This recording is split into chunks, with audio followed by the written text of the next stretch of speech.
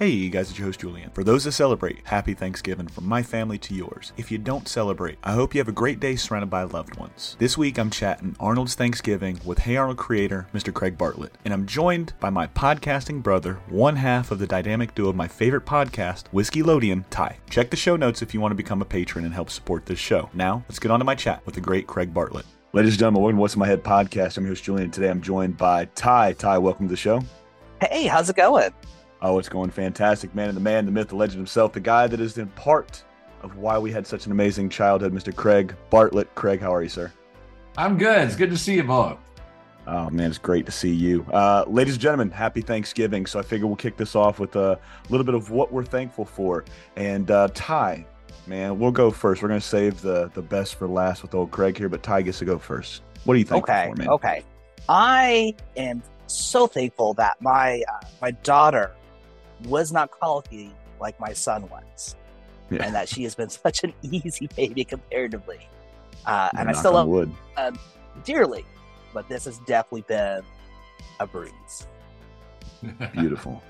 All right, and before we get to Craig, man, what I'm thankful for is I'm thankful for this family that I have, this podcast that I'm running, these two gentlemen right here. Like I said, Craig, you were a huge part of my childhood and so many of our childhoods, man. And just Ty, getting to sit here and call you my friend and get you to call my podcast and brother, man, I'm thankful for you too, man. So let's kick it off with Craig, man. What are you thankful for? All right, let's go around the table and say what we're thankful for. By the way, that's been a family tradition in my house since I was a kid. We would go around the table before we ate. And if you were starving, so much the more poignant. But I'm thankful. I'm really thankful that in this year, the COVID seems to have retreated to the point where we can get back on airplanes and fly to the places we want to go. And I as the world grows more and more strange, the more I want to travel and see it. And I'm back into traveling again and really enjoying it. And so I'm thankful for that.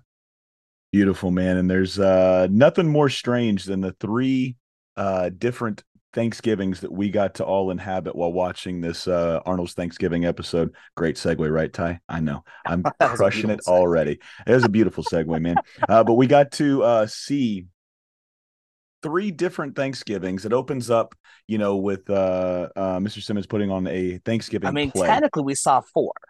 We saw what was the dream, what we want Thanksgiving to be, and then we saw it broken down three different ways of, this is what you wanted, here's what you got. Ooh, right. Beautiful.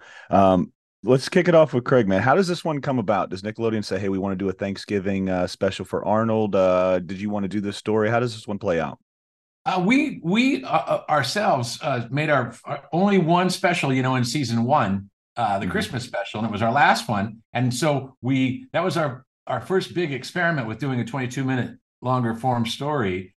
And so then after that, season two, we did Arnold's Valentine. Mm-hmm. And then in season three, we kind of went nuts. I would consider season three to be like this 100%. We were just like going gangbusters in season three, and things were kind of blowing up in all directions. And so Parents' Day, the 60th one, Thanksgiving, which I believe was 56, and then School Play, 59. So there were three half-hour specials in that one. And so we simply went, let's do another, besides Parents' Day and School Play, let's do another holiday. And we had done Christmas, we had done Halloween, so the fall triumvirate. Let's do Thanksgiving. And so we had that idea, and then we got to work on it, and we thought, well, okay, how about contrasting Thanksgiving's, Helga's house, and Arnold's, and Grandma getting her holidays mixed up was already kind of established by then. And so that was the bones of that story. The way it developed into the story that it is that's a cool story in itself. Well, with that being said, how much of these stories that are intertwining comes from personal experiences, whether it's you, whether it was Joe, Steve, anybody get some stuff in this episode that was them or their stories?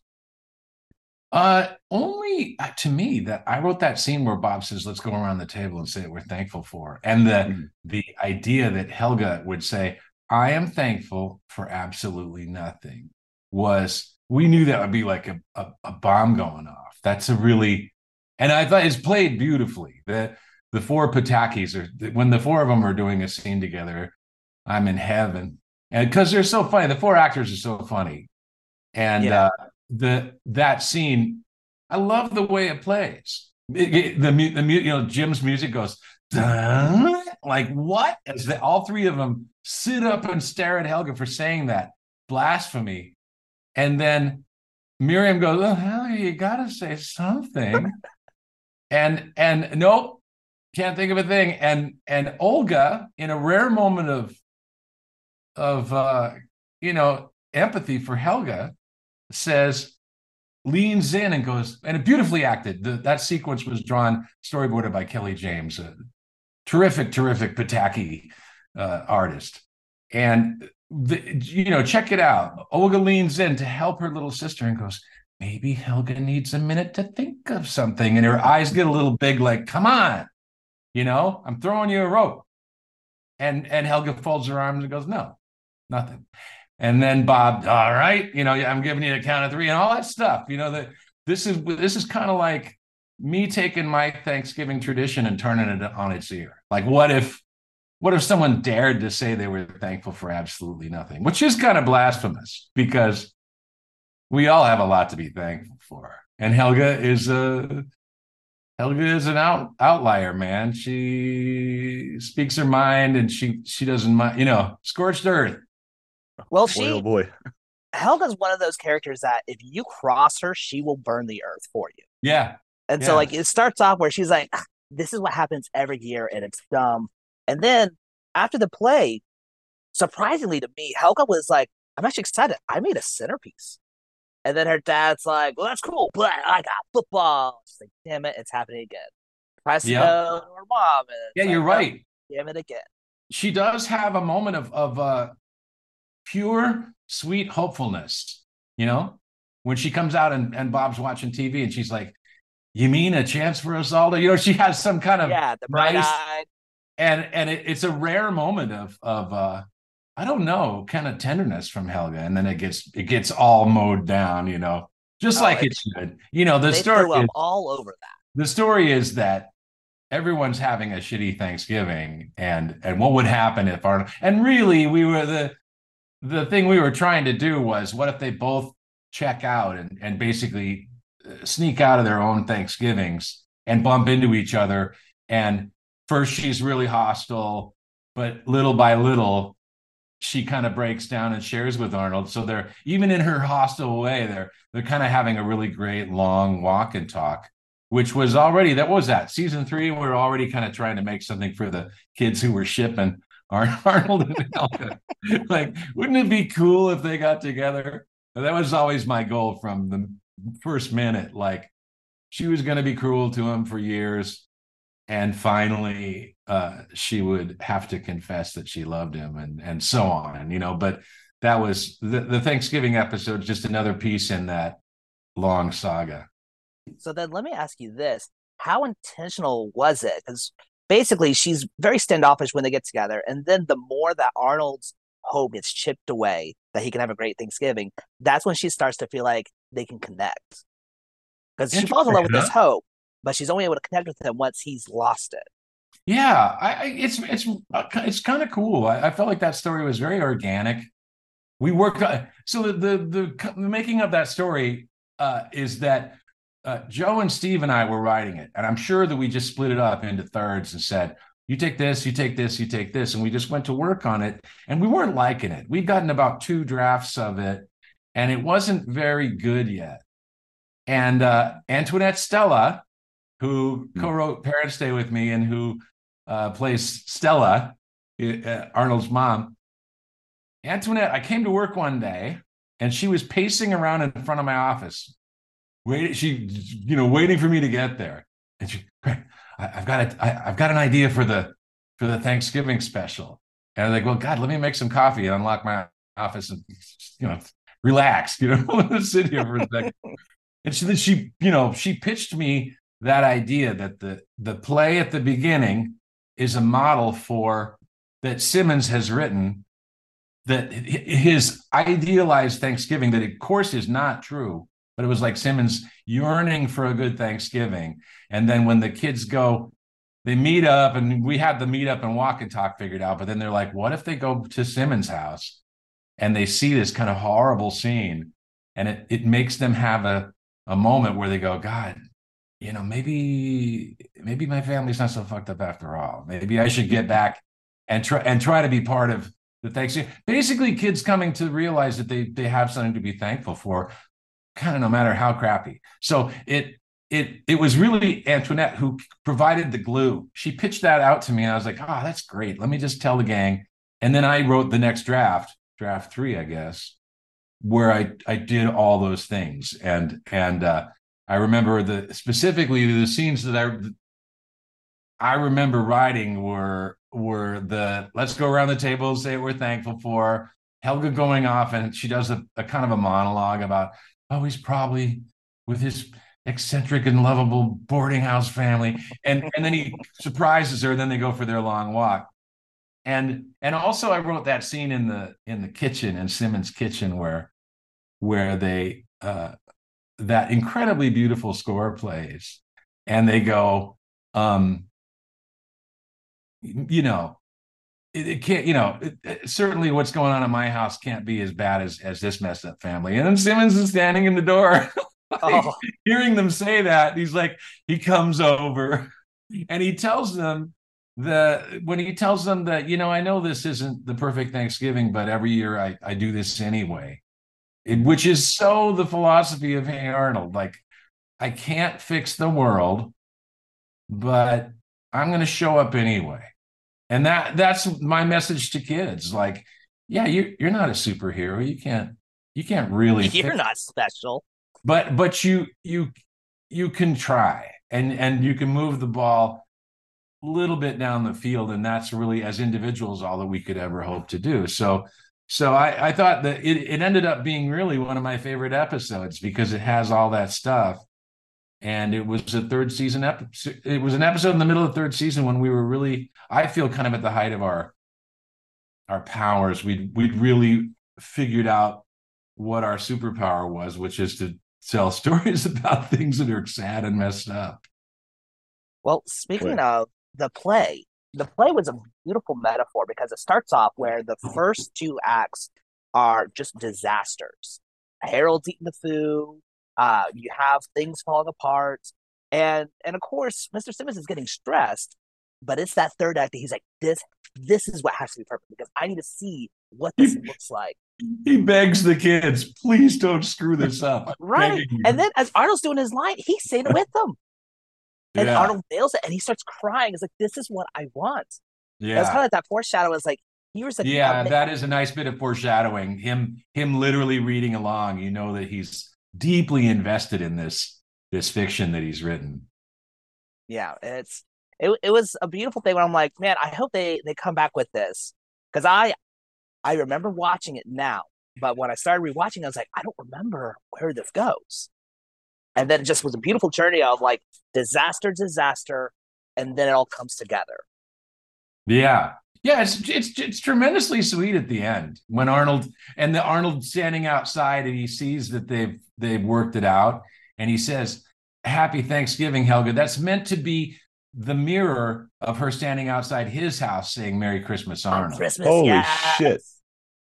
Craig, you're fucking smart. It's meant to be. And that, that's what's fun about having a TV series is we had 100 half hours, almost 200 stories. And you could call back all the time, and you could think of a whole episode being a setup, like this episode's going to happen. And then whenever we get around to it, we can have a cool payoff. And so Thanksgiving has a real nice mirror of Arnold doing a nice turn for Helga. And I don't know what he really did, except he's kind of magical kid, and he kind of wills good things to happen. Then he goes home and gets his reward, and that Grandma decided to get lucid and accept that it's really Thanksgiving and not 4th of July. And then she still says it wouldn't be Thanksgiving without fireworks. And that very last scene was Tuck's idea. He said, "What if we finish with them hauling the Mayflower out of the water. So even the Mayflower will sail again. That's kind of what's happening at the end. Everybody got their comeuppance. And there's one thing I wanted to ask about that ending, because in the Christmas episode, it ends with Helga saying "Merry Christmas, Arnold," and then walking off. The episode ends. Was there any how do I word that, or what word am I looking for? Was there any idea of leaving it with Arnold doing it the same way? Happy Thanksgiving, or did you guys want we knew to give we knew Arnold he an had award? to come home and he had to get his Thanksgiving too. Yeah. So it's different in that way. You're right. It's kind of like it has a coda. It's an interesting structure. It has many acts. I'm kind of curious. There's 4 Thanksgivings and a coda. Well, I'm kind of curious because Arnold, his main selling point is he's the kid who, even with his face in the dirt, he's going to have hope. Yeah. And Helga never really had that hope. It was really interesting. So like Arnold wants to have that hope that things are going to get better. Helga didn't. So it had to end with her like, at least you got it. I'm happy for you. Whereas Arnold, he had that hope, so he needed that comeuppance. What I really love with Helga is that the first time she really feels like she's got her family's attention is when they're fucking pissed that she's not saying what she's thankful for. But then she finally comes home. She's only been a couple hours, but they're freaking the fuck out. They're calling. You have Bob getting ready to go in a Hummer with his army outfits. He was nammed up. His Halloween army outfit. Flyers where she's the main thing. But it's like, we're so great. And for the first time, she's like, we missed you. They give her the attention she really wanted. Yeah. She smiles. She's like, this is what I've always wanted. Yeah, she's finally getting noticed. And she had to go to extreme measures to do it. And everybody they're all ridiculous, but in their own way, they showed her that they loved her. And we thought one of the things we love about that is when Bob goes, we're just thankful you're here and around the house. he's not thankful that any qualities of Helga. He's just thankful that she's around the house, which is he was willing to step up to go for her. Bob, that's pretty lovely. He doesn't know how to express his emotions. Yeah. So he's like, well, I just gotta glad you're here so you can help me watch football. It's really fun to see Bob, all of them, but Bob especially having to be emotional. He's really lost there. He's just doing his best. And he's so uncomfortable. And hats off to all 4 of those actors. They're so good. Olga's scene, Nika, who plays Olga, when she runs downstairs and says, I finished the flyers. I only hope I'm not too late. And she does that crazy cry. When that take was done, lucky we were behind glass, man. We were just laying on the floor crying. It was so funny. And they just did that. Olga would surprise us, make us laugh out loud. Bob, of course, Maurice is such a clown. He loves to warm me up by just making farting noises and burping and shit until you're helpless. And then finally he'd be like, oh, okay, let's do some tracks. And he's just that kind of guy. That's actually how we got the idea to do Arnold's Halloween, the Orson Welles character of Douglas Kane was Mo would come in and they'd set up the mic, and then before we started recording, he would just do a long Orson Welles monologue. Do you remember the commercials that they have? It's kind of a bootleg tape that went around of Orson Welles recording commercials, and he's mad about the copy, and he kind of chews out the director. That was a famous tape that all editors had. They all passed it around. So sound recording people would always be like, hey, here's a cassette. Check this out. And so we all knew the Orson Welles tape, and Mo knows it by heart. And he would he would warm up by farting and burping, and then he'd do Orson Welles for a while. And finally he'd be like, oh, okay. And I'd heard him do Orson Welles so many times. And of course he's the brain. And I was just like, Mo, how about if we do a Halloween broadcast of 39, and you can be an Orson Welles character who's like, oh God, that sounds great. But sorry, that's what he really wanted. Got it. All 4 Patakis are just the best actors. It's so much fun. I adore them all. They're the best. No, there's no such thing as off track with this podcast, man. It goes all over the place. There's no parameters. There's no boundaries. We go where we need to go. to get the conversations we need, man. Well, sitting back and watching this one, this is the first time I've watched this one probably in a couple years. I went and I looked through all of my DVDs. I couldn't find my Arnold DVDs for some reason. We're in the stages of moving couches in and out and stuff like that, so I'm pretty sure they're stashed somewhere. So I went and bought it on iTunes, and I'm sitting there, I'm watching it, and the first thing I thought of was like, wow, it felt like Thanksgiving, right? From what the clothes that they were wearing, it seemed like it was getting chilly. The play, of course, everybody did a Thanksgiving play when they were growing up. And then sitting around and having those uncomfortable conversations with your family, or just, oh man, I got to sit next to my brother. We just fought. I mean, I don't know how many Thanksgivings my brother and I just fought, So it really felt like it was real. That's what I liked about Arnold. There were so many stories. There were so many just happen chances that happened within Arnold that mirrored real life whenever we would go out and be kids, sitting back and watching the portion with Arnold, I was thinking, I was like, damn, why couldn't my grandmother be crazy as shit and think 4th of July was Thanksgiving, man? Where does that initial concept for Gertie being just confused with the holidays? She would pop in and out with certain things, but the holidays seemed to be a big thing that she would call back to. I guess that tradition started with Christmas. She's dressed as a Thanksgiving Indian, and she's playing a 4th of July tune. I think she plays the 3 cheers for the red, white, and blue is what's his name? Cohen was the name of the guy. God, the guy who wrote all those patriotic songs at the turn of the century. Conan Doyle, was that his name? Yeah, I should know. It'll come. Somebody Arthur Conan Doyle, the guy who did Sherlock Holmes. Not Sherlock Holmes. The guy's name was Cohan. Wow.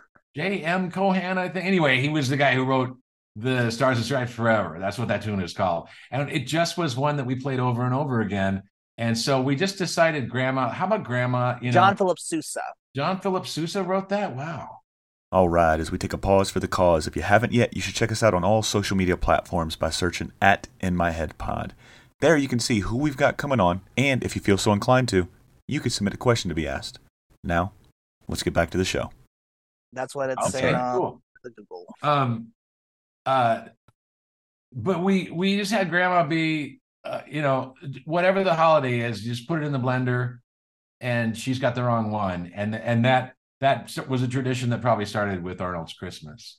And it was all part of her. Is she with it or is she not? She has a kind of a dementia, I guess, but it seems to be something. It's really more that she's playful, and she's kind of having everybody on because she's so capable as well. She's like a ninja. She went it's the long game. She always has a long game, and if part of it is throwing you off at the beginning and making you think she's crazy, so much the better. That's really what was going on there. It's very random too. There's not a strict logic to it at all. We didn't really care. Grandma could just go off, and there wasn't a really super important timeline. People kind of want to be like, well, which holiday is which for Grandma? And it's like, I don't know what day is. That doesn't matter. Yeah.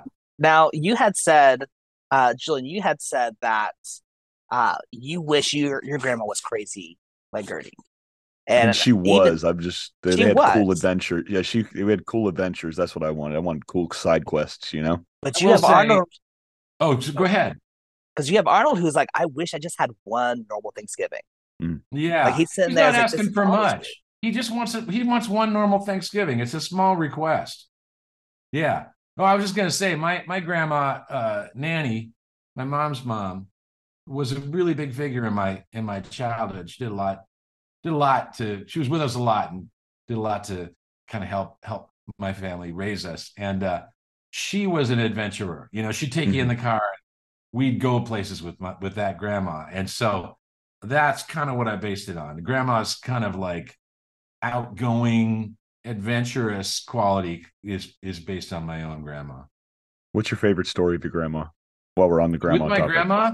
Yeah, what's your favorite story? She took us kids personally from where we lived in North Seattle to a lake east of there, where she had a tiny cabin, and just the whole thing from when she picked us up in her car. She had a little red Comet, and she would drive like a maniac. I remember her taking left turns across a lot of traffic, just like close your eyes, Good luck. And she drove like a maniac, and when we'd get there, she was completely in charge of this little cabin. We were all sleeping on the floor in sleeping bags, and she was making the pancakes and running everything, making the fire. And so I just think of those kind of weekend adventures with my grandma at Lake Tapps when I was quite small. That those really stick in my mind. That's really cool. But Thank you for sharing usually that. Oh man, I was getting ready to ask you that same question. So beat my you to it. granny, yeah, you did. If you ain't first, you're last, Ricky Bobby. The my granny is a huge figure piece in my life. I mean, without her, probably I'm not into food. I don't cook for a living. Um, she instilled in me at a young age what food was supposed to be. It was supposed to be sharing. With essentially my granny, every time she would make food, it was Thanksgiving for everybody. So whenever I cook for people, it's my way of giving. Like it's the Thanksgiving for me. I get to share a meal with somebody. I get to sit down with them. So I would have to say, my earliest memory is probably of just sitting on the counter, and I can only see it in flashes because I was so young. But I can only see it in like if you were to take a still shot or a screenshot or a picture. That's what I see when I see my granny now. But her sitting there, me sitting on the island, and she would get up with my grandpa every morning, and she would make a true traditional Southern breakfast. So biscuits, gravy, ham, sausage, bacon, hash browns, grits. She would go to the nines every single morning with my grandpa because my grandpa would go out and work the fields because he was a farmer. So that's what I think of when I think of my grandma. She loved us so much, and she wanted to make sure that everything we ate literally came from her heart and soul. So that's what I think of when I think about my granny. Yeah, it's Thanks a for making me get generational thing sentimental, Ty. too. I agree. The kind of feasts that generation would make for us, we would just take for granted. We'd be like, of course, Absolutely. on the weekend there will be a giant feast. Always. What about you, Ty? What's your favorite memory of your granny? So my grandma on my dad's side was the epitome of a Southern sugar bacon woman, Mm. and she she was the one that taught me what a strong woman is, and that's what I would look for in my partner now. Uh, so like the great memories I remember is going over. We'd always go there for Thanksgiving, and so my grandpa had a mouth on him, and she didn't take shit. So he would say something. She goes, "Go fuck yourself, Bob." Like it was just one of those things. It didn't matter what he was going to say. She's like, "I don't give a shit what you're going to say. It's dumb. Stop it." And now my wife is similar where she's like, you fight way too hard only to be right 14% of the time. And she That doesn't number's know come that up when since when you we get that started fourteen talking. percent, it's gold. That But yeah, she would 14%'s make coming up though. yeah, it's gone up to 15 now. Oh. But like my grandma would make persimmon pudding. That was her go-to. But then she was always making biscuits and gravy. She was always in the kitchen. And I never really got into cooking until I lived on my own, but I drew a lot of inspiration because she had her own little farm. So she'd grab ingredients just for the farm and then make something delicious out of Hmm. That's really cool, man. Shout out to all the grandmothers out there, man. We're like I said, we're Yep. it's it. Thanksgiving Grandmas. time now, so they're Cheers, I Grandma. don't cheers. I'm drinking tea because that's what my granny would take. I hate milk. I hate milk even today. I don't unless it's ice cream, I don't want to drink. I don't want to touch dairy. Cheese, that's fine, but unless it's ice cream, I don't give a shit about milk. So my granny would actually sit there. She would take me, my dad, and my mom both worked jobs. Most of the time they worked two jobs when I was really, really young to support us. And my granny had this really big window that she would look out of, and she would hold me and she'd watch, and then she'd watch them pull out down the street. And then she would literally take my milk and sippy cup, dump it out, and fill it with sweet tea because I just wouldn't drink the milk. So that was like our that was our secret Beatus exchange. I would secretly get diabetes and heart disease because Granny was giving me sweet tea when mom and dad wasn't around. Um, but when you think about this episode, let's get back to this Arnold's Thanksgiving, man. When you think about this episode, Craig, and when was the last time you watched this, if you don't mind me asking? I just popped it on before we did this because I wanted to make sure I had the flow The in my greatest mind. hits. Absolutely. When you think of this episode, and since you just rewatched it, is there one or two episodes that you would say this is what this whole episode is about. This is what Thanksgiving is. Can you pull one or two scenes from this episode? So what I was telling you about when he goes when the kids go into Simmons' kitchen to get away from the fight, and Simmons comes in and surprises them kind of in the middle of saying, God, I guess if Simmons could put up with his lousy excuse for a family, we should be able to handle ours. He's like, well, they're quite a spirited bunch. That's my favorite. That's my favorite scene in there. And I also, for so many reasons, I wrote it. Lang's score and I call that particular cue, the kids finally get it. So apropos. The score is one of the best things Jim ever did. I think Jim was really on fire when he was, that was towards the end of season 3. Everything he was scoring was incredibly cool, including Parents' Day. Those are really great themes. But and also that really was the message. What Simmons was telling the kids and what Arnold and Helga were arriving at independently is what I was trying to tell my audience. I will tell you, one of the things I loved about that was we do ADR, which means automated dialogue replacement. That's basically where you're looping to picture. When you rewrote it, but you can't reanimate it. We could only afford to kind of animate it once. And so we would then bring the actors back in and to picture, we'd roll it and they would match the lip flaps, but say the new lines. And we had recast Pearl, Simmons' mom, with a old Broadway actress whose name I can't remember now. She's long gone. She was a very old lady even then. And she came in, I'd never met her before, and we were doing an ADR session, and that's always tricky. Some actors really have a hard time with ADR. It's hard to beep, beep, beep, and then go. Yeah. And but no, she was with Dan Castellaneta playing Peter, the boyfriend. And so this actress and Dan were playing Peter, arguing with Pearl. And man, that was the most unbelievable ADR session I'd ever seen. The two of them were killing. Every time they would cut back into Arnold and Helga, and it would cut back out. And when it cut back out, their mouths were right with what was happening on the cut, like magic. They just would. I think I can't speak for the lady who played Pearl, but I worked so long with Dan Castellaneta that I knew he was a king of ADR. So was Maurice LaMarche, and those two, Big Bob and Nick Vermicelli in the movie, the first Arnold movie. Dan played Nick Vermicelli and Maurice played Big Bob. And remember, they have a big fight. Bob comes to his apartment and they just beat each other up. And that ADR session, because Tuck just went off and animated it and it has a bunch of crazy stuff that wasn't in the script. And so they had to come in and look at this scene we'd made and loop it to picture. They were killing it so hard. We were crying, laughing. And the case of Peter and Pearl fighting for that sequence I'm talking about, that was my other favorite ADR moment of my whole career, where you turn on the thing, you'd watch them go, and you'd go, well, that was just magic. Do you want to do another? And they'd be like, sure, let's do another. And they'd do the next one to be better than the one they just did. They're all real. I can't say enough about these actors. They're just so good. It's a really lucky thing making cartoons, because it's basically you get to have the Robert De Niro and the Leo DiCaprio and the Meryl Streep of voiceover just by booking them. They're here in Hollywood, they're ready to work, and they basically work at union rates.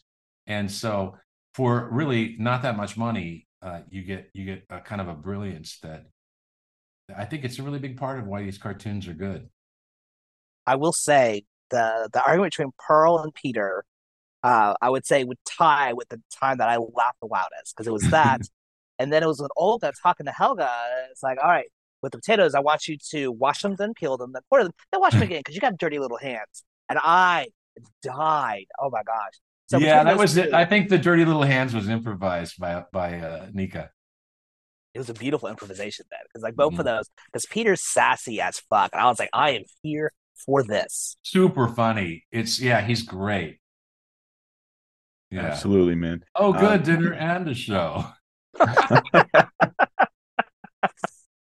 Is there Is there, since you brought up both Mo and Dan, during the production of this episode, is there any memories with the other than the ADR outstanding ADR story you just shared with us? Is there any memories between the voice casting that sticks out to you when you guys were laying the tracks for this? Yeah, I love. It was one of those times where I resolved. I was like, someday I want to do a Pataki spinoff so that I can work with these four, because they were. It was like it was so amazing. It was like I'd made a family. I'd made a Mhm. family that didn't exist before, and now they were a family. And the kid actors, since we had real kid actors, in that case it was Philip Van Dyke playing Arnold Mhm. and Francesca playing Helga. um, they were real children. And so they were hanging out with these adults, and it was a wonderful relationship. The adults were so incredibly good that it was kind of a workshop for the kid actors to we'd put so many hours in. We'd meet every Thursday and work for 4 hours for a union session for half the year. And then the other half of the year we were kind of doing post and getting ready to start the next season. But once they started coming in to record, they'd come in every Thursday and spend 4 hours together. And so I think Franny and all the other kid actors, just being in the presence of this brilliance, Mhm. intelligent, really, really funny people who were trained in improv. Dan's a very experienced improv actor. And Grandpa never finishes a line without adding one more thing. And you're like, oh God, keep it. That's hilarious. And he'll think of we'll go, this scene needs a button, and he would think of it, guaranteed. He's a very, very funny man. And so that's what I loved about doing it, was just uh, the time we got to spend. You after you initially get started, and you kind of the lumps and bumps of getting the first few pages done, you start to get into a groove where it just unfolds. And I know my method of recording is different than a lot of other cartoon makers. I come in. We would always have a big open room, and we'd have mics and people grouped around the mics, and have the whole cast there. I mean, if they weren't in the scene till 20 pages, they'd be in the green room doing something. But if they were going to be up, they were sitting in chairs along the back wall. And when it was time for them, they'd come up to the mic, and I'd start on page one and I'd go to the end of the script. And I thought we benefited a lot from that. There's an ensemble spirit to it because everybody's working together and they can hear everybody else's performance. And also, the story is unfolding for you. And so if you don't show up till page 15, you heard the context of where you are. And I think it's much better. And it's hard for the engineer. The engineer has to kind of ride the mics and not have people bleeding on each other. And there's kind of rules. You're like, well, finish your line and then wait for the other guy to finish before you start. But sometimes I'd go, screw it. Like those ADR sessions that I described. No way were we separating the actors. We were like, no, man, you're right on top of each other. And I'll pick the one I like best. And I'll live with it. If there's a bad overlap or something, so what? It's about a natural performance that's relatable and good. And so that was how I recorded always. And the engineers always just learned that's how I did it. And they didn't say, oh, that takes no good because the guy overlapped the other one. They'd tell me there was overlap on that. I go, cool, I like it. We're keeping Mhm. What it's like to be Caesar, man. it. It's good to be king, as Tom Petty It's it's good to be famously king. said. That he did, man. What about you, Ty? When Can you I take a watch, second? I just saw the new Beatles song today, Now and Mhm. Then. And there's a the little 15-minute doc that Peter Jackson made where how they put this together. And it Mhm. opens with a quote where Paul's going, let's keep that one, keep that take and call it Fab. That's what he said. Mark that tape and call it Fab. Are you gonna They're so incorporate him at adorable. your All lexicon? four Beatles. He's got just these great, great outtakes that don't even have anything to do with making, because Peter Jackson's sitting on everything they ever did or said. And he's now Peter Jackson's like the official director of Beatles content. God bless him. I think we should give Peter Jackson the Nobel Prize for his work on the Beatles material. Okay, so that was I'm sorry, I went way off. You don't have to You're apologize perfectly for that. fine. That was well worth it. What about you, Ty? When you sit back and you watch this one for the first time in a little while, what was some of your favorite scenes, or what were some scenes that stuck out to you? So I'm kind of torn because I feel like I have related to Helga of just feeling like I wasn't enough. There was someone else who was better that was getting all the attention. And so And you just look good in pink. You look good in pink. I do look good in pink. Mm-hmm. So what he's talking about is we did a trailer for season 3 where my co-host and I were wearing 3-piece suits and the color scheme was SpongeBob and Patrick. And so of course I was Patrick's. I had pink and purple and green. And but just to see her get that, she gets the attention, but it's negative. So of course she's just standoffish. She's like, no, I'm not paying for anything. And then when they're like, we missed you, we were so scared when we lost you. And she gets the attention of, no, you're valued here. And it doesn't last long. And like the next episode, it's like, nope, it's back to normal. Yeah. And now she's got that. She's got that taste of maybe there's something here. Yeah. So It's between that and then Mr. Simmons just having the hope of Arnold, but still getting his face back in the dirt. He's got a boyfriend who's sassing his mom. He's got, I guess, is Joy his sister or is the friend that Joy is his friend that's like his beard, you know? Yeah, Joy is there for his mom's sake. Yes. Okay, so she's the distraction that's like, hey. I have a best friend. Yeah, exactly. He has this hope. And that's why I think that play was so big for him. It's like, yes, everything's falling apart. Oh, it's stressful. But if we get this right, if I can just see it, maybe it will happen. And he's got this hope. So whenever he sees Helga and Arnold, like, this is terrible, it shakes him to his core. He just like I almost heard the Charlie Brown music. Da, da, da, da, da. and he's like, nope. Yes, they're eccentric. Yes, they're crazy. But they're the ones I love. And I'm going to keep trying to get them to love each other. Yeah. Yeah. It's a really noble thought. It's also interesting. It kind of presents you Simmons as an artist who wrote a play to try to help sort out the mess that was his life. And I think that the artistic process is part of this story too. It's very meta in that way. Oh my goodness. I think it goes even more meta at that point because you have him. He basically was directing this play, and directors, I feel like, are notorious for like, hey, just I'll take whoever and I will make it work. I will make it work. Whereas you have the casting director is like, no, we're going to get someone who's actually made for this role. Let me make your job easier. Like, no, I can make this work. And he's trying to make it work so hard. And yeah. And it's good. I mean, at the end of it, you kind of love everybody a little more, all of them. You know, yeah. You have more compassion. The Jackies redeem themselves in their own way, and all of Arnold's family redeem themselves in some way. So everybody, and both kids are going to be better. You know, they're going to belong to their families a little bit better because they went through this experience together. Right.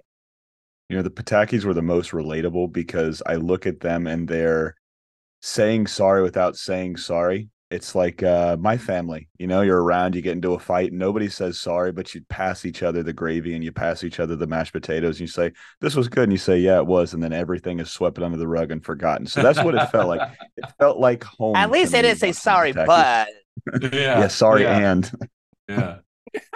No, but when I watch this one back, man, the one scene, and it's I don't want to say it's a throwaway scene in a bad way. It's not like heartfelt like you two guys just shared. I just laughed so hard at this scene, and it was in the opening when they're walking across the bridge and they literally see the Mayflower tip over. I got such a huge chuckle out of seeing the Coast Guard pull up and all of these people just trying to get them out. And I'm like, dude, do you know who boarded that scene, Craig? Was that a Tuck thing? Oh, yeah, I knew it was going to be a Tuck. Did that whole section. Oh, yeah. Man, it was just so fun. Timer was Larry Likelighter. I think between Larry and Tuck, you know, Larry timing it and Tuck boarding it. That is why that scene is so good. I'll tell you a cool thing. we talk ADR.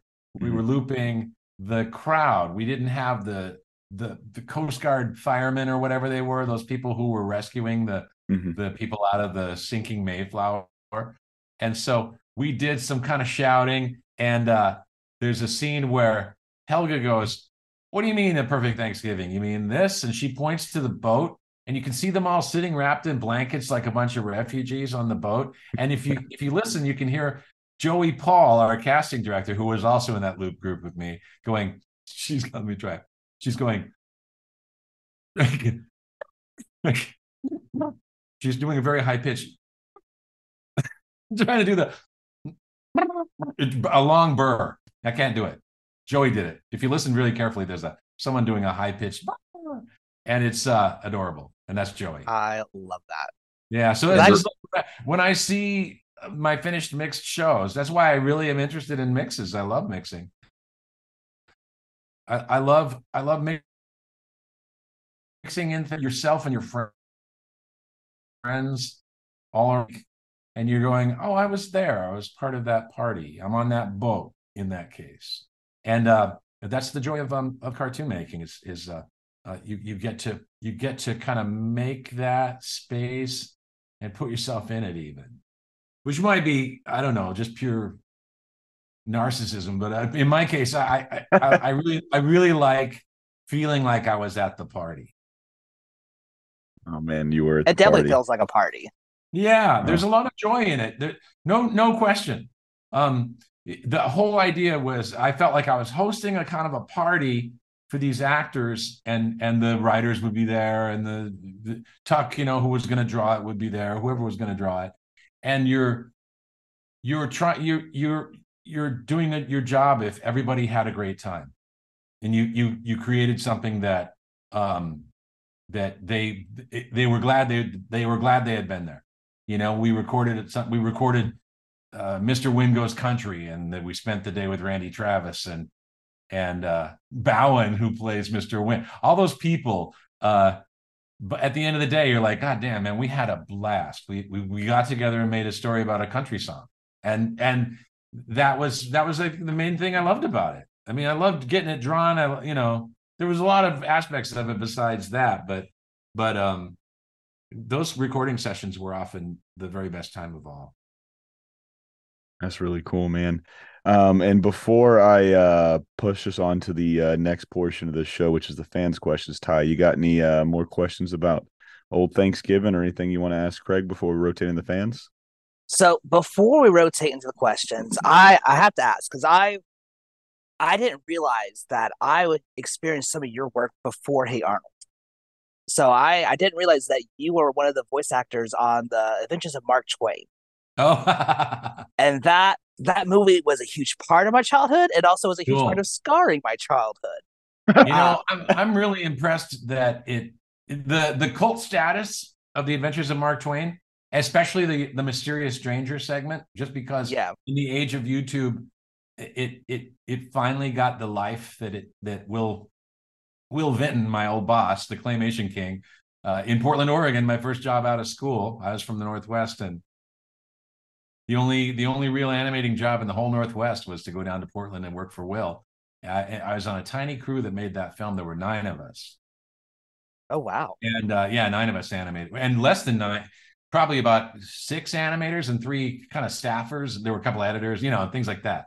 A very small little team made that film, and the Mysterious Stranger segment. Oh, well, doing a voice on it was I was credited as You were one the of minor.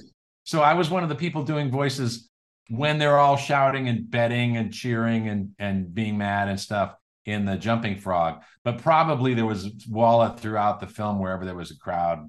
I was in on that. So that was my contribution vocally, but animation wise too. The Mysterious Stranger was the last sequence practically that we did. Also the opening sequence. Remember how the book opens and all the stuff pours out? I did that too. I did a lot of those book opening shots. A lot of metamorphosis and like water covering that desk and turning into the scene that it becomes. Which then when it takes over and it's Tom and Huck, I think that was Tom Gasek who did those bits. But we all had sequences in the film, and then when we'd finished our sequences, Will and Barry Bruce was the lead animator on the thing, my mentor. He was my first real animation mentor. Barry would assign us the next thing, and he said, "Hey, you want to do scenes in The Mysterious Stranger?" I said, "Yeah, man, it looks this is the craziest thing in this whole movie."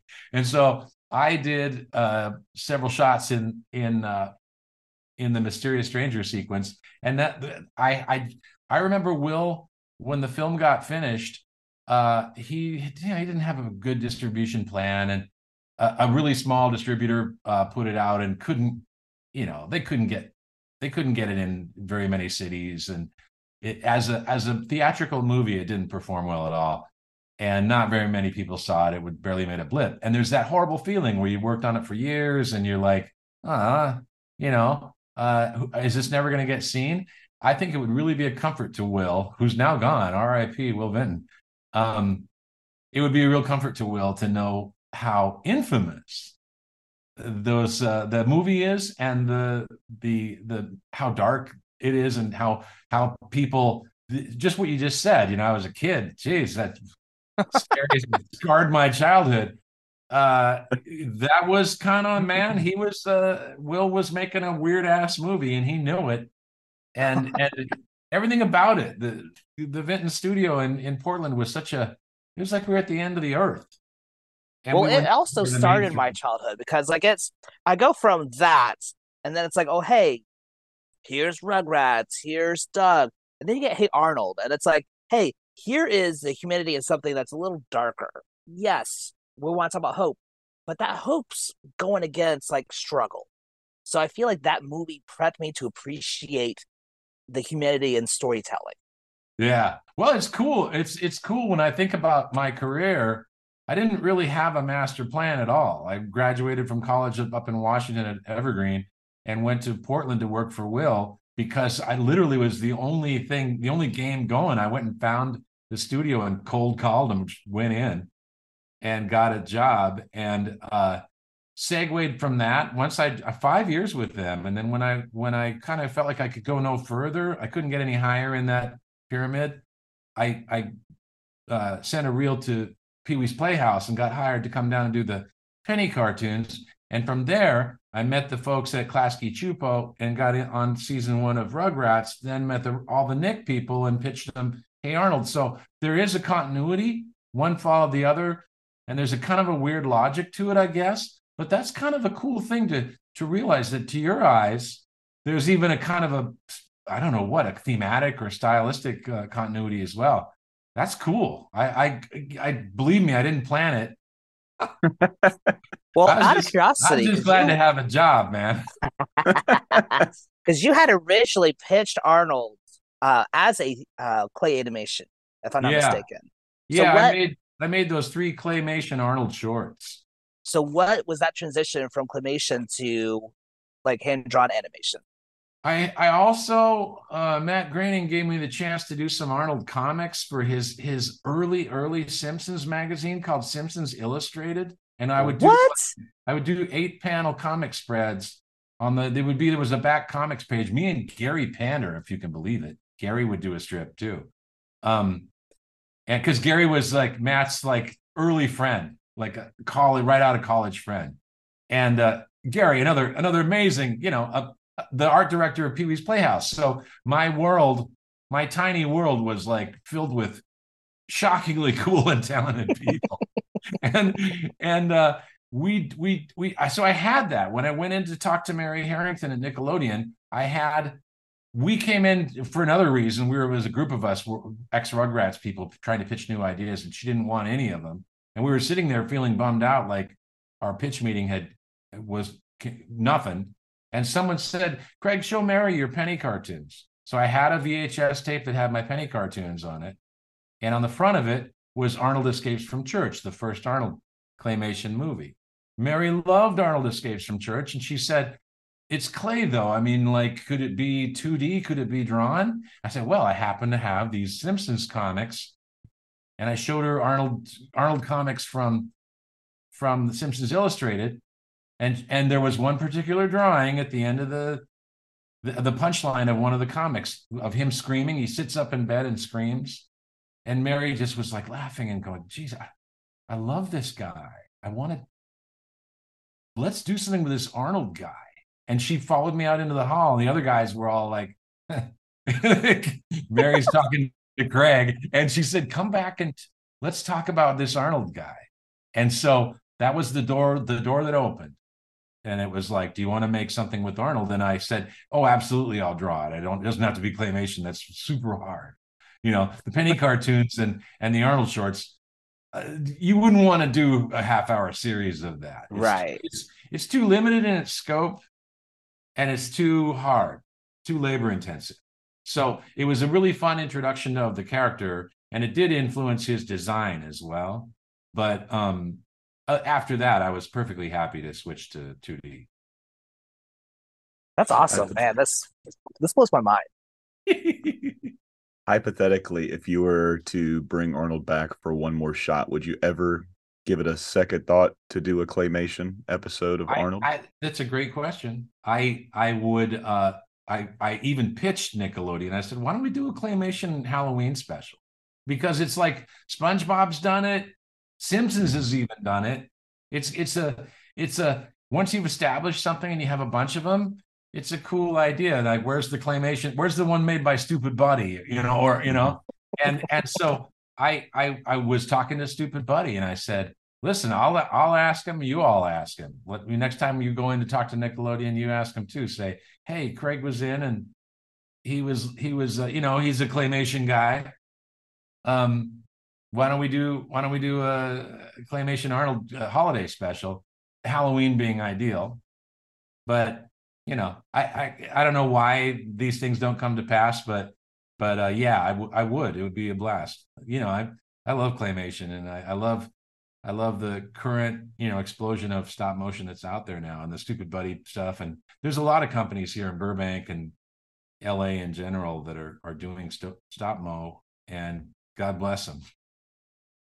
Dude, I would love to see it make a comeback, because some of my earliest memories was Gumby, sitting down with my grandpa watching Gumby and just being blown away, like, holy shit, this is like Gumby's really cool. It's cool. It's really psychedelic and made by hippies. That's awesome, man. Like I said, I would love to see Arnold come back as anything really, but it'd be really cool just to see, those early days with like a tip or an homage to the early day Arnold. Almost man. like a bookmark. Really cool. Starting claymation, ending claymation. So a bookend, is that what we're saying? Yeah, right. Yeah. Beautiful. All right, so we got some fans questions here. However, I always like to end this one whenever we're talking about something in specific. When you think of this episode, Craig, is there one word, or this holiday special, excuse me, is there one word, one phrase, one sentence, one paragraph, one emotion that gets brought up when you think of Hey Arnold's Christmas? And what's the first thing that comes to mind? Or, excuse me, that was a Freudian slip. Hey Arnold's Thanksgiving, not Christmas. I'm like grandma right now, man. I'm getting them all mixed up. Mariah Carey's already singing. You're fine. Boy, oh boy, I've already heard it 3 times this week, and I've wanted to hang myself all 3 times. But what's the first word or emotion that comes to mind when you think of Thanksgiving? I'd say I love. Everybody has a nice turn in that episode. Everybody comes around and has a nice discovery. But I think when Grandma, he goes, thanks, Grandma. He's got a big turkey leg in his hand. He goes, but could we have fireworks? And she goes, completely lucid Grandma goes, oh, Arnold, it wouldn't be Thanksgiving without fireworks. And then she whips that tarp off and starts twice and fires. He has 2 stands. So I think that's a great ending, and it's really one of my favorite little buttons that we ever did, and so I always think of that. Yeah, the great Press McNeil. Beautiful, man. There was one thing, I probably should ask this before I asked that last one, because now it's anticlimactic. But I noticed it today for like the first time ever. Abner was the only one that was out of costume. He had headphones on. He was very 90s. What was up with that, Craig? I don't know, man. When I looked at those models for what everybody was going to be wearing on the roof, I was like, okay. Headphones, windbreakers, get it in the pig. I liked it. I dug it. He was dressed for a winter. I think those were meant to be earmuffs. I Oh, think. I thought they were headphones. Yeah. All They right, look well, like that headphones to makes more me, sense. but It's Yeah. a mysterious, the rooftop sequence is crazy. Oh, it You know, really is, man. It's a lot of fun. yeah. Beautiful, man. Well, Ty, I think I need glasses, so I'll let you ask the first fan question, or if you got any other more fans questions while I zoom in as best as I can. You got any more things you want to ask Craig here before I rotate in these ones? um, I guess let me ask this, because this kind of came to mind and I wasn't sure. Because in the middle of it, you have Arnold dressing up as Benjamin Franklin, and he's putting on his bald cap, he's wearing on his glasses, and Harold comes by. It's like, "Hey, you got any more marshmallows?" But doesn't recognize that it's Arnold, and that's when he's like, "No, it's me." And then that's what's like, "Oh my gosh, I want to make fun of you," and like runs off to like Arnold's wearing glasses and I'm dressed as a bald woman or whatever he says. I wrote that scene too. It was fantastic because I'm like, here he is asking for something, and then totally forgets it because he's got to make fun of. Yeah. But is Harold like a neighbor to Arnold? Well, kind of. I mean, basically, all the kids live within walking distance of each other because it's such an urban setting that nobody's too many blocks from anybody else. Why Harold chose Arnold to come borrow the marshmallows, I don't know. Apparently, that Harold's house is pretty close. Okay, He's probably a next door kid, man. Um, did that give you enough yeah, time? oh, 100%. I definitely need glasses for sure. I've been struggling with this the last couple weeks, and I'm like, maybe I'm just really tired. Maybe the weed is just extra strong, and I don't think it's anything. I think I'm just getting old, and my eyes are starting to go. Don't get old, ladies and gentlemen. So if I mess up your names, it's because I can't read them. So I apologize ahead of time. So these ones aren't just Thanksgiving related, but so they'll go, all over the kind of place. But this listener wanted to know, what is Sid's last name? Did you ever Sid give Sid a doesn't name? have a last name. We basically came up with last names only as needed. Mm-hmm. And it would be like in the story if it called for them to be like Stinky Peterson, like his name gets read Yeah, off of a roll or something. And if we didn't have to name them, we didn't. So we never named Sid's last name. Kind of amazing. beautiful. People kind of there's a funny people kind of think that it's like the A Bible secret. where everything, and then God created everything. And it's not that way at all. It's basically as needed for literally everything. It's embarrassing to admit, but that's how I made up the show. I pulled it out of my ass episode by episode, man. I didn't know what I was going to do.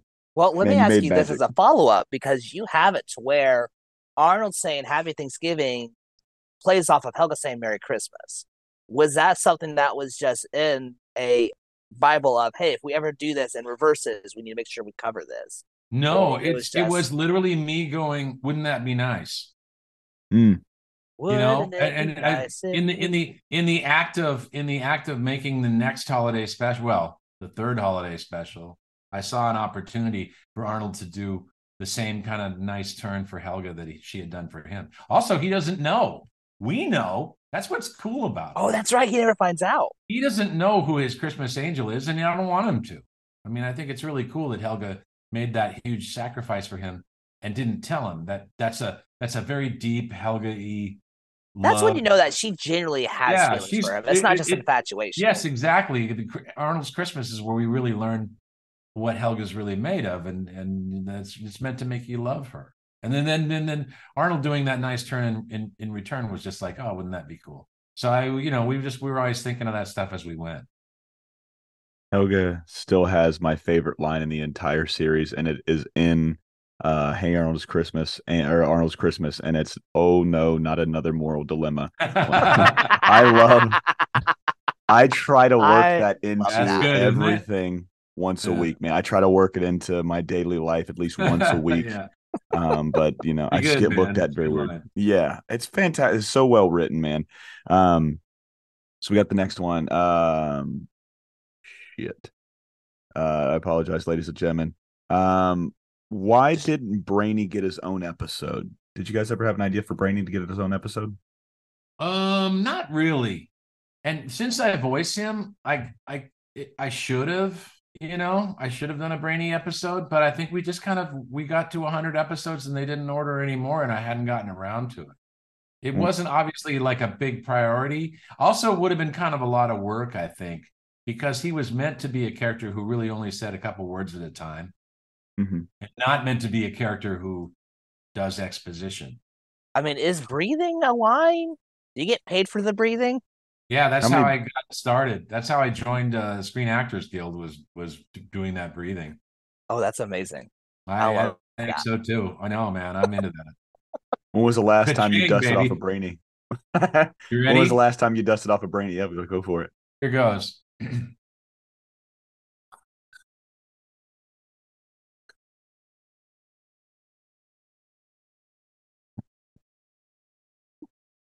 Oh God, that's great, man. Where did that punch come from, anyways? Whenever I saw it, I always think of Lion King when Rafiki hits the hyenas Yeah. on Pride Although, Rock.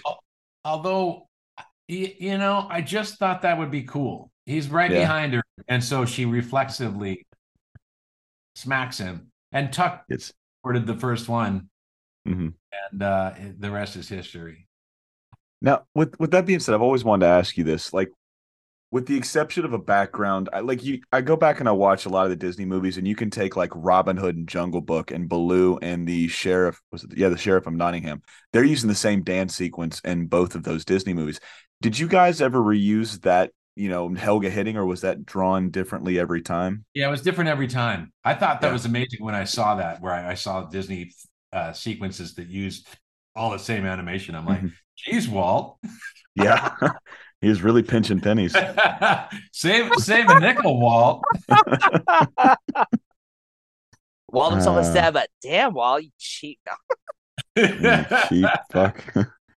um, since Arnold got a since Arnold got a earful of Helga's life, do you think Arnold is more sympathetic about her behavior since he knows how rough her home life is? And that's from I can read that one, Samuel Martinez. Yeah, yeah, a good question. Yeah, that's intentional. He's supposed to just Helga's awful, and she over the course of as many episodes as we could get, which turned out to be 100 half hours, so almost 200 stories. Arnold's supposed to just slowly learn her backstory, whether she tells him or he finds out on his own.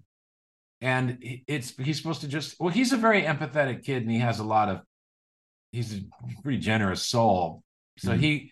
he would figure it out better than most. But still, those were intended to make him, get to know the real Helga, and he knows. I mean, he's a kind of a dunce. He doesn't know that she loves him, but he kind of knows that she loves him. You know what I mean? Yeah. Beautiful, man. This one's from Mr. Tommy Pickles. He wants to know, ask him if he's ever celebrated the 4th of July on Thanksgiving. Fireworks, turkey, and football is a great combination. Let me think. Have I ever shot off fireworks on 4th of July? I mean, on Thanksgiving? Nah, probably, because Arnold was made in my adult life here living in Southern California, where fireworks in the city are illegal. Yeah. Tuck and I actually one time shot off bottle rockets in front of my house on New Year's. Yeah. The cops came in about 1 fucking minute.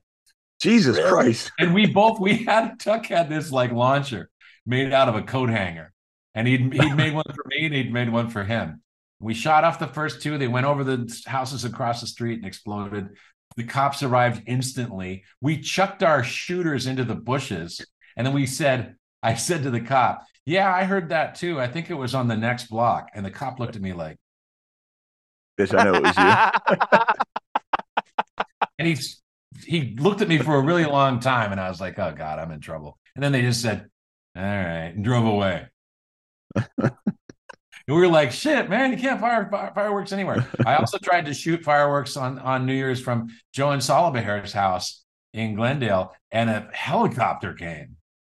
Jesus Christ. Oh my So it's like, gosh. man, don't shoot off fireworks in LA County. It's a terrible idea. Oh, Well, if you man. ever come to North Carolina, we're a little bit nicer about fireworks. Yeah, where I'm from in Washington State, I can't believe that Washington hasn't just burned down. They're firing off fireworks in the woods all night long. Oh, man. Roman candle We used jousting. to break off the stick of the bottle rockets, and then we light them, and then we toss them in the air. And it felt so cool to see that happen. And then my little brother didn't know what he was doing, and waited too long to flip it. So he just kind of like tossed it in the air, and then it turns around and shot right back at him. And I'm like, no, we can't do this anymore. Yeah, you messed it up, man.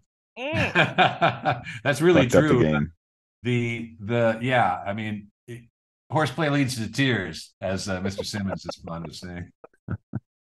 We saw it on Jackass. I can't remember if it was the TV show or the movie, but they were using Roman candles and shooting them at each other. So we decided in our infinite wisdom in Florida, when we're going through a horrible dry season, to ride our skateboards down the hill, one up the hill, one down the hill, and we were fucking Roman candle jousting with each other. I don't know if you've ever gotten hit by a Roman candle. It hurts. I bet it hurts. Oh yeah, it caught me in the ankle. I was never the same after. I never wanted to play with the firework again, man. This is from Will555. Not a question, but please thank him for making a show that influenced so many of us so strongly and still brings us comfort almost 30 years after its beginning. The funny moments still hit me just as hard, and the heavy moments only hit me harder as I get older. Thank you. That was from Will555. Will555, you're welcome.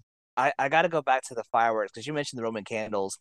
I always wanted to work in film, and I did get to earlier in my life. But we made like a short film where I was Harry Potter, and I had a Roman candle as my wand, and I literally aimed. I ended up aiming at my little brother who was playing Naruto, which is from an anime, and so it's like ninja versus wizard. And oh my goodness, he did not like the Roman candles coming at him. I can imagine. Definitely put a squash on his acting career. What does your Harry Potter sound like? So there's an evolution. There's an evolution. So when I first tried doing an English accent, I could not. So I would try to do Hermione Granger. Oh, Wes, we're expelled, and it was awful. And then so I was in a play where these two women were writing a novel, and I was the character they were creating. And I first thought I was a hunchback, and then I go to an Englishman, and then a Southern gentleman, and then back to an Englishman.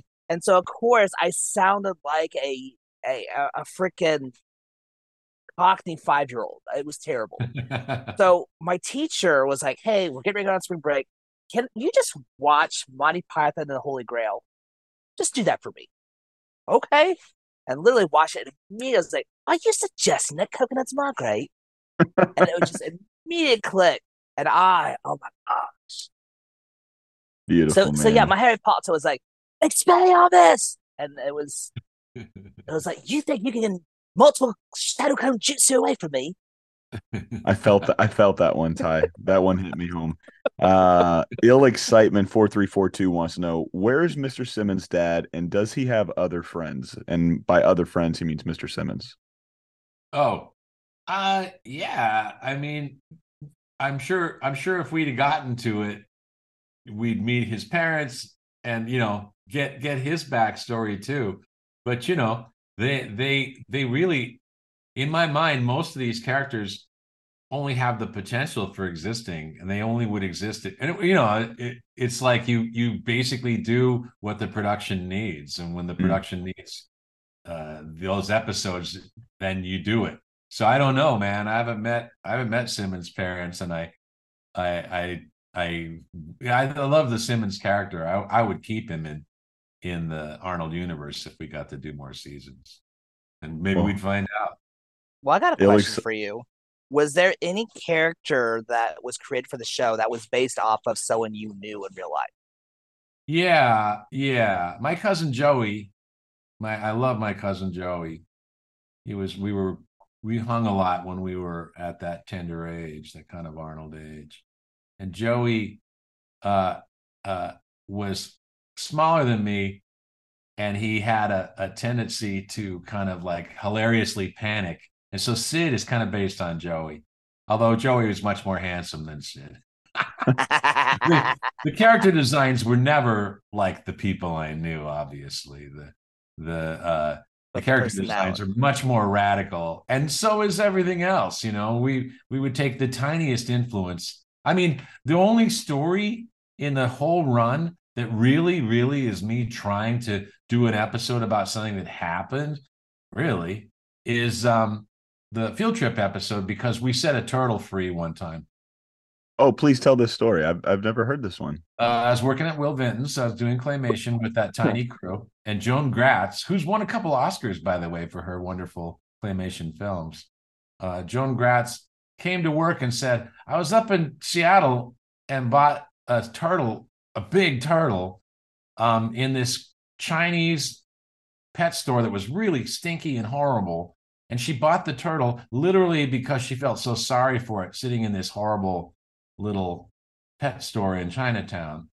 And then we were like, well, what'd you do? And she said, I made a kind of an environment for it. She lived in a kind of a courtyard apartment that had a little pond in the middle. And she'd made a little environment for it and put out what she thought would be good turtle food.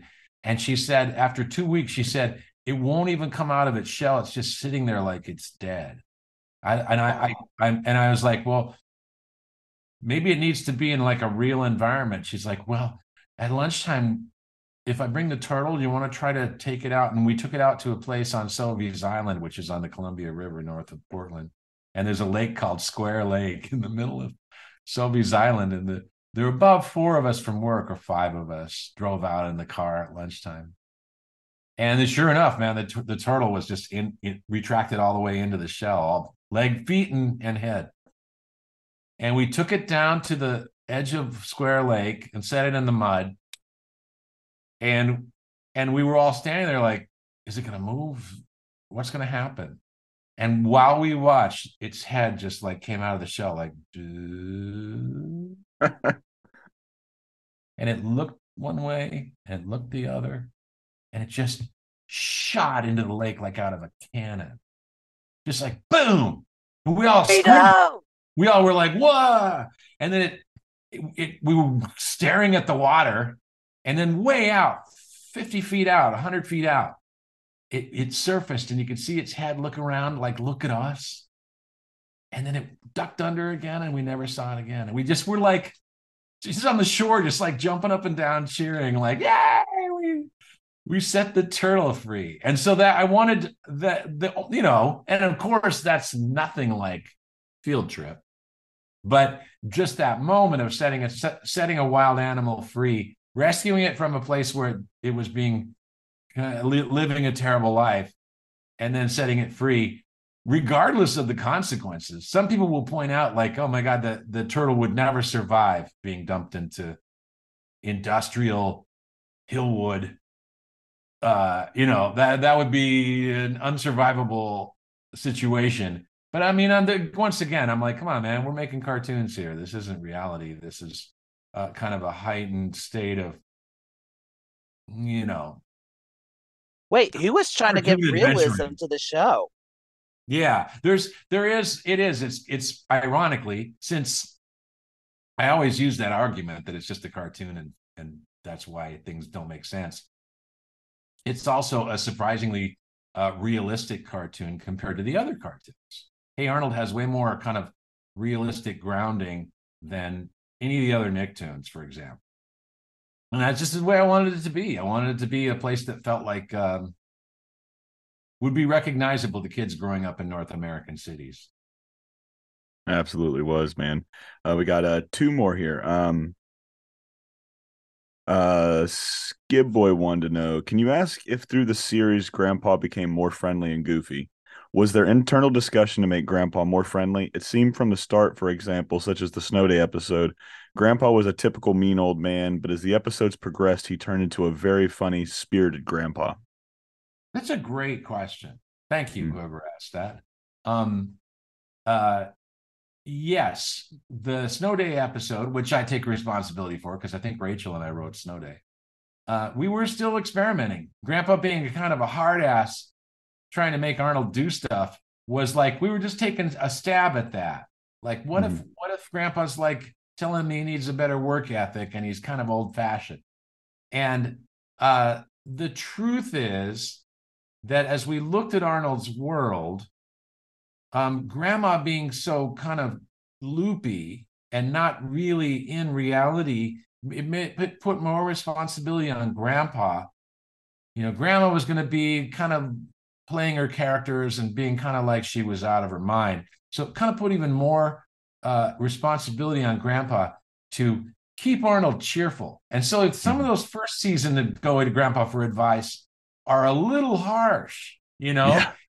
He tells Arnold some pretty terrible. He tells him an anecdote that's like, God, Grandpa, what's your point? He's like, the point is, you know, everything sucks. And we thought maybe let's make Grandpa a warmer character. And you know, Dan Castellaneta really stepped up. And I think if you think of the Grandpa from, say, Parents' Day, or the Grandpa from, remember the one where he thinks he's going to die, and he's, when he turns 81, he's gonna die. If you look at that Grandpa, he's a lot more just delightful. He's really funny, and he's kind of trying to keep Arnold going. He's there to kind of keep joking and make Arnold smile. And I think that was like Arnold. It was us trying to make Grandpa step up to the challenge that Arnold doesn't have his mom and dad, and Grandma's kind of out to lunch. Somebody's got to be like, I'm here, you know, I got it. And so, yeah, the natural warmth of Dan and us trying to write Grandpa sweeter as we went is that combined to make where he went. And I was always fighting it. I remember Purdy wrote some stuff with the very end. Joe and I wrote the episode where the Packard gets stolen, and Grandpa's a little mean to Pookie. He kind of dismisses her. And I remember going, I guess I'll keep that. But Joe would tend to write it where Grandpa the two of them would kind of have at it, and Grandpa would be a little mean to Grandma. And I almost regret that. I mean, it seems fine, but when I look at it now, I'm like, geez, Grandpa, you know, she's your wife. Yeah. Don't be a dick. Yeah, don't be a dick, Grandpa. So we got 2 for the price of 1 here. So these people liked these 2 characters in particular, and would love to know a little bit more about them. The first character being, where did the idea of Big Patty come from? I love the episode about her. I found Helga versus Big Patty really funny. And the other part was, what inspired you to create Stinky Peterson? His accent has been making me laugh since I was a little kid. So big fans of Stinky and Big Patty. How do they come into the fold? I just had dinner with Danielle Judovich last night. I just had dinner with Patty last night, and she's doing fine, by the way. Good. I'm glad to hear that. Big Patty started with, we were always, Joe and Salabaher and Steve Vixton and I were the core group that started the writing of the show in the season 1. Joe Purdy joined us late in season 1. And Joe and Salabaher peeled off to go off and make Recess for Disney.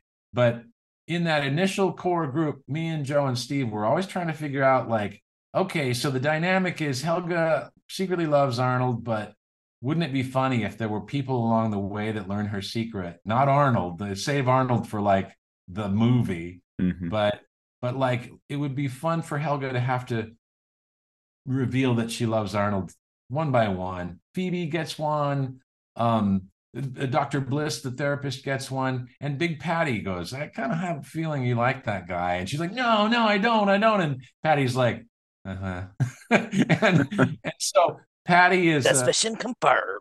Yeah. she's a really cool character because she's a big bully, and people think she's not the most attractive person, and people kind of write her off as just like a big dumb bully, and Helga worst of all. And it was a kind of a cool story. Steve wrote that first Patty episode, and I think he also wrote the one where Harold and Patty, where Harold meets Patty at the party, and they become boyfriend and girlfriend in a very limited way.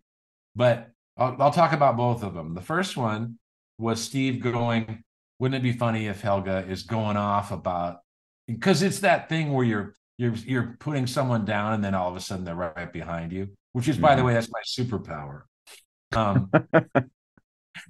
Your superpower is saying something as they're right behind you, or pop up right behind them as they say something. I'm the one saying it, and then they walk up. I'm like, oh, hi, and they'd be like, yeah, Patty, what an idiot. Oh, hi, Patty.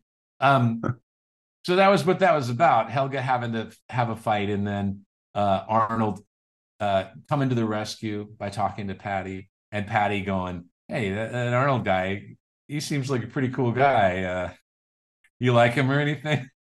And Helga's like, what? No, of course not. She's like, yeah, okay. But that was just it was written for that reason, but it kind of created Big Patty, the character, to do that. And then we had her, and then we thought she and Harold would be great together. They'd be a nice match. She could bring out Harold's tender side, and he could do the same. And honestly, that was Steve again going, remember that movie Marty, starring God, what's it? Ernest Borgnine. The guy, Ernest Borgnine, was the star, and I think he might have even won the Oscar for Marty. This is like an early 50s film. It just shows what our influences were. We were watching old movies, and we were fans of old movies, black and white movies, 70s movies, the new Hollywood. And Steve watched TV. He knew all the TV shows as well. And I didn't watch as much TV as Steve, but with the three of us original writers had that in common. We were movie buffs, and he said, wouldn't it be cool? There's a scene in Marty where Ernest Borgnine does what Harold does at the end. He takes the abuse and denies that he cares about the unattractive girl. And then he's had it. Sid and Stinky are sitting there making fun of Patty, and he knows it's wrong. He can't let this ride. He can't let them talk that way about this girl that he really cares about. And so he blows up and explodes, and he grabs them both and says, if you don't shut up, I'm gonna, smash both of you together. And they're terrified, and he wins. And then he says, I'm gonna go over and sit with Patty. And then he goes over and says, Patty, I'm sorry, can I sit with you? And she's like, yes, please be quiet, Harold, or whatever she says. But that was the origin of Patty. Steve kind of thought of her for that first episode where we meet her, and then once we had her, then Steve wanted to bring her back. The Marty bit, do a quote from a favorite movie, which the Arnold series and the movies are full of. We're always quoting whenever I can. I'm trying to put something that I love from an old movie or something. And you could. I one time I even made a list. I don't know where it went, but all the influences that were in the first Arnold movie. Giant ass list of movie quotes and bits. Well, now I want to see that list. I know, me too. I don't know where it is. And then you had Stinky Peterson was the other one. Oh yeah, Stinky.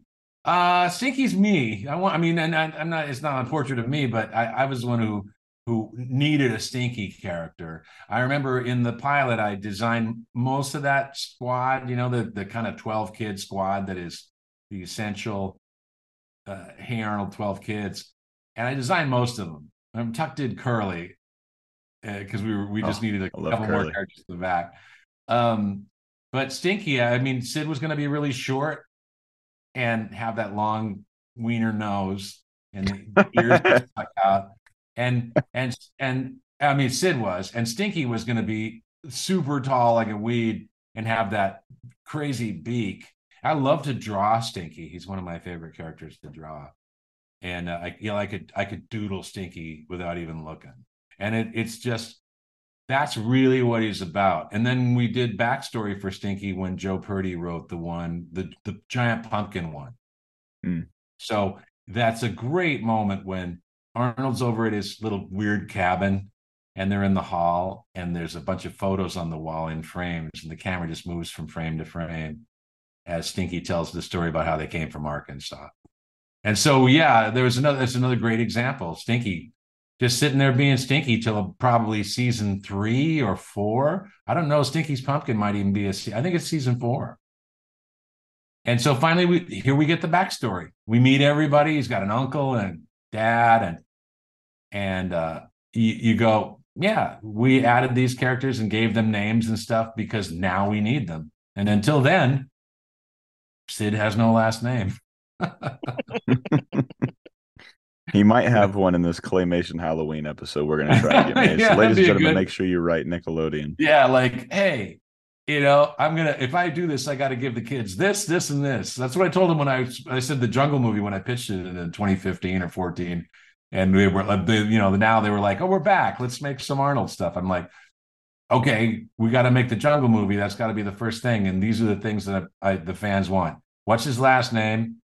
How does he really feel about Helga? And what happened to his parents? And So I just would make that promise and do it. Let me ask you this, because like it feels like almost every Nickelodeon IP has a jungle movie. Because like you had Rugrats jungle movie, you had goodness, why am I spacing on the other one? There was the other one I can't think of. The Wild Jungle movie, Thornberrys. the Wild Thornberrys, yes. Yeah, that was kind of a permanent jungle movie. Yeah. Yes. But it was just one of those things where there were so many jungle themed movies. It was like, was that just a push? It was like, hey, can we do more jungle content? Nobody asked for that. When I was developing the jungle movie, we'd made Parents' Day, where we find out that the parents kind of like reside in the tropics, working to kind of help people in the most remote parts of the world, kind of as doctors and scientists and do-gooders. And so that jungle setting was why they were there. And so I thought, well, they're lost there in the jungle. We should go to the jungle, and we'll call it the Jungle Movie. That'll be just like the shorthand for what that project is. And then when I came back in 2014 or 15 and they said, let's try rebooting Hey Arnold, I said, well, we'd have to do the Jungle Movie first. And they literally were like, what jungle movie? What are you talking about? And so I kind of put together a kind of an Arnold 101 PowerPoint that explained how that's where we inevitably had to go. And they said, okay. But I remember when the Jungle Movie, when I knew the deal was the fix was in, we were going to make it. I on social media, I posted a picture and it said the Jungle Movie. And I said, it's on, we're going to make it. And Nickelodeon Social got really mad at me. They were like, hey, you can't do unauthorized posts. We don't even know if it's going to be called the Jungle Movie. Well, you better figure this out. It is. And so, yeah, that just came from the vernacular. We called it that out of convenience for years. And then it became, all I had to do after the show got canceled and social media kind of took off and I did a lot of interviews. Everybody was like, he's got a thing called the Jungle Movie and it hasn't been made. And it's going to answer these questions that we have. And we have to write petitions to Nickelodeon. So the Jungle Movie kind of grew in the kind of myth of it grew and grew. And that's social media, man. That's how we get the Halloween special. Yeah. Claymation Halloween, man. Let's keep it going. Craig, make an unauthorized post. Make an unauthorized post about Claymation Halloween. All right, man. This is the final last one, man. The last time you were on, you shared a really beautiful story about Tuck and his dog Bruno and a shit sandwich. So I'm not so much asking you for a shit sandwich story again, but there is a guy that we talked about the last time you were on, and I think he is a huge part of Hey Arnold. He's a huge part of a lot of Nickelodeon. But Steve.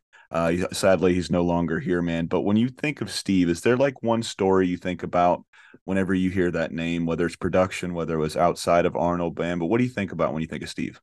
Steve Vixton, the great Steve Vixton, another R.I.P. Steve Vixton.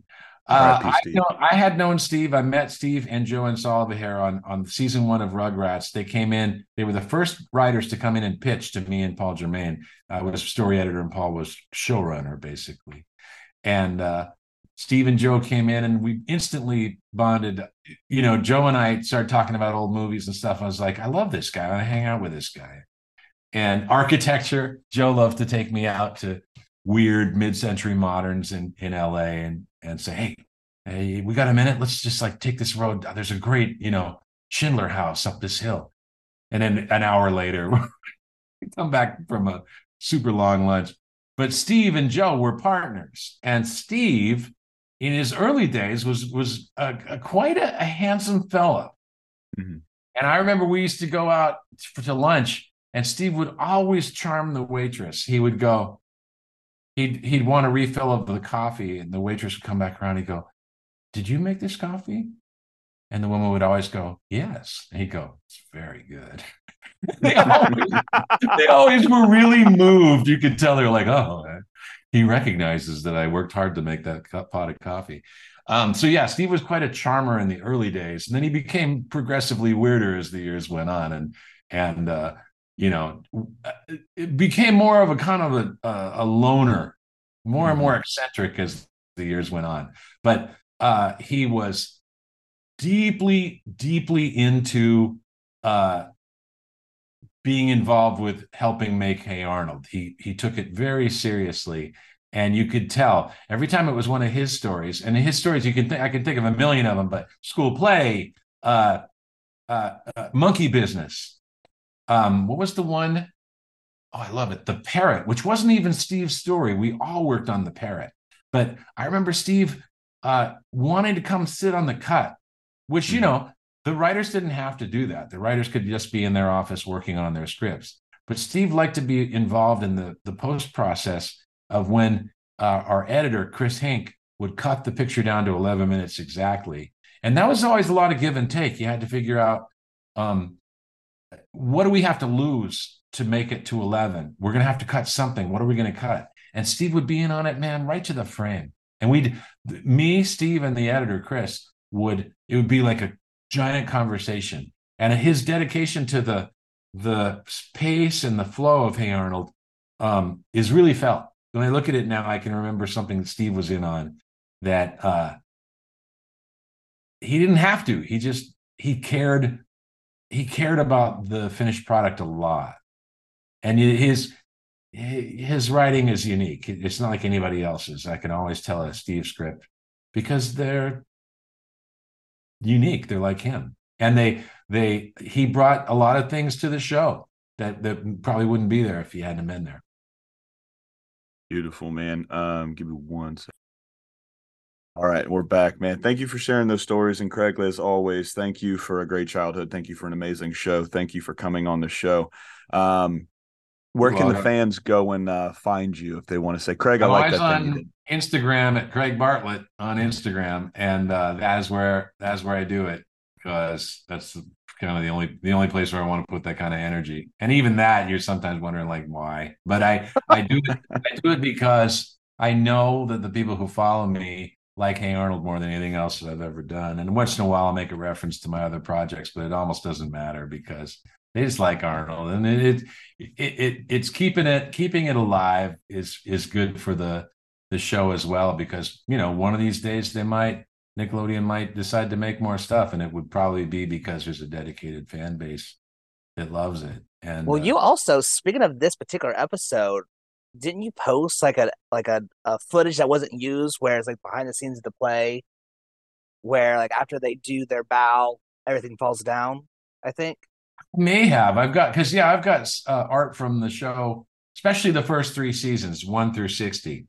Parents' Day being the last of that run, where we hadn't gone digital yet. So it was all analog, shot, handmade and shot on film. And so I have a lot of art from the first 3 seasons of Hey Arnold that if I show, I like to show behind the scenes because people dig that the most. People love behind the scenes. They want to peek behind the curtain. Yeah, they do. They want to see what's going on, man. Ty, where can the fans go and find you? Ladies and gentlemen, this is my favorite, not my podcast. Ty and Sean's podcast is my favorite podcast out there. I laugh so hard when you guys are recording, man. Where can they find you guys at? I mean, anywhere that you download your podcast, Spotify, Apple Podcasts, Google Podcasts, Sprint. I don't know what they have, but anywhere you get your podcast, you can find us at Whiskeylodeon. Ladies and gentlemen, you're going to want to follow both Craig and Ty and Sean with Whiskeylodeon. Like I said, it's a hilarious podcast. Craig, man, as always, thank you again for coming on. And ladies and gentlemen, he's been Craig. He's been Ty. I've been Julian. It's been a What's in My Head podcast. Happy Thanksgiving. And this has been another piece of your childhood. Good night. Happy Thanksgiving, everybody. Cheers. Let's go around the table and say what we're thankful for. Hey guys, thanks for listening. Before we go, thank you so much for spending a little bit of time with the podcast today. I truly appreciate every download and listen we get. If you're liking what we're doing, drop us a 5-star rating, drop us a review, tell a friend, and I'll see you next week.